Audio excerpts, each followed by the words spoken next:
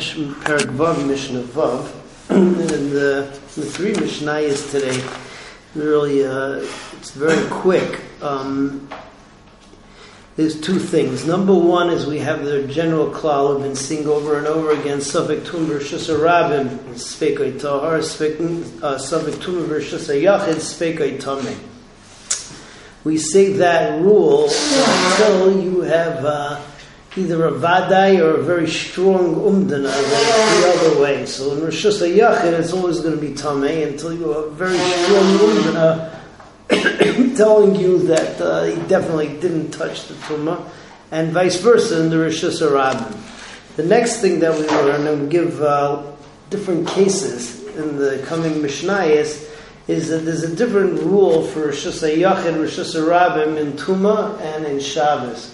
So in Shabbos, even though the classic Rishus Yachid in Shabbos has to be something which has machitzas of 10 tefachim, it's got to be Daled al Daled, but there are lots of other places that we consider to be a Carmelis, and we don't consider to be a classic Rishus Rabim for Shabbos. And therefore, to carry from there to Rishus Rabim into a Carmelis, so you're going to be over Nisr Rabbanan. Many of these places which are called the Carmelis for Shabbos, which we'll call Rishus Yachid, we'll call Rishus Rabim for Tumah, because by Tumah, it doesn't go as to by whether it's shaykh for everybody to go there, even if most people couldn't go there. Let's say Nachal Yudia or something like that. Like a very challenging hiking trail, or we'll see. Whatever, or certain buildings, a basilica we're going to talk about, where you'll have a lot of people there, but not everybody goes. So for Shabbos, we'll call that Rishus Yachid. For Tumah, we're going to call it Rishus Rabim as long as many people go. All right, so we'll see all of this inside just at one shot. Safek Rishus Yachid Tameh Ad She'yemer Lo Nagati. Safek Rishus Yachid is always considered to be Tameh until he says that I definitely didn't touch it. That means that either you have Eidus or it's he's basically sure that he didn't touch. Safek Rishus Rabim Tahar, Safek Rishus Rabim is Tahar, Ad She'yemer Nagati, until he says I definitely did touch. Ezra he Rishus Rabim. So what's Rishus Rabim?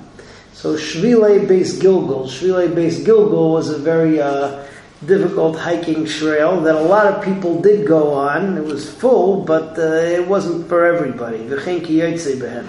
Rishus Yachid l'Shabbos, that's considered to be a Carmelis for Shabbos, but a Rishus Rabim l'Tumah. Amar Rav Eliezer says, Lo huzkar Shvilei Beis Gilgal al shehem Rishus Yachid l'kach l'kach. Rav Eliezer says that the Maser was that this challenging hiking trail was a Rishus Yachid for everything, because there weren't so many people who went there.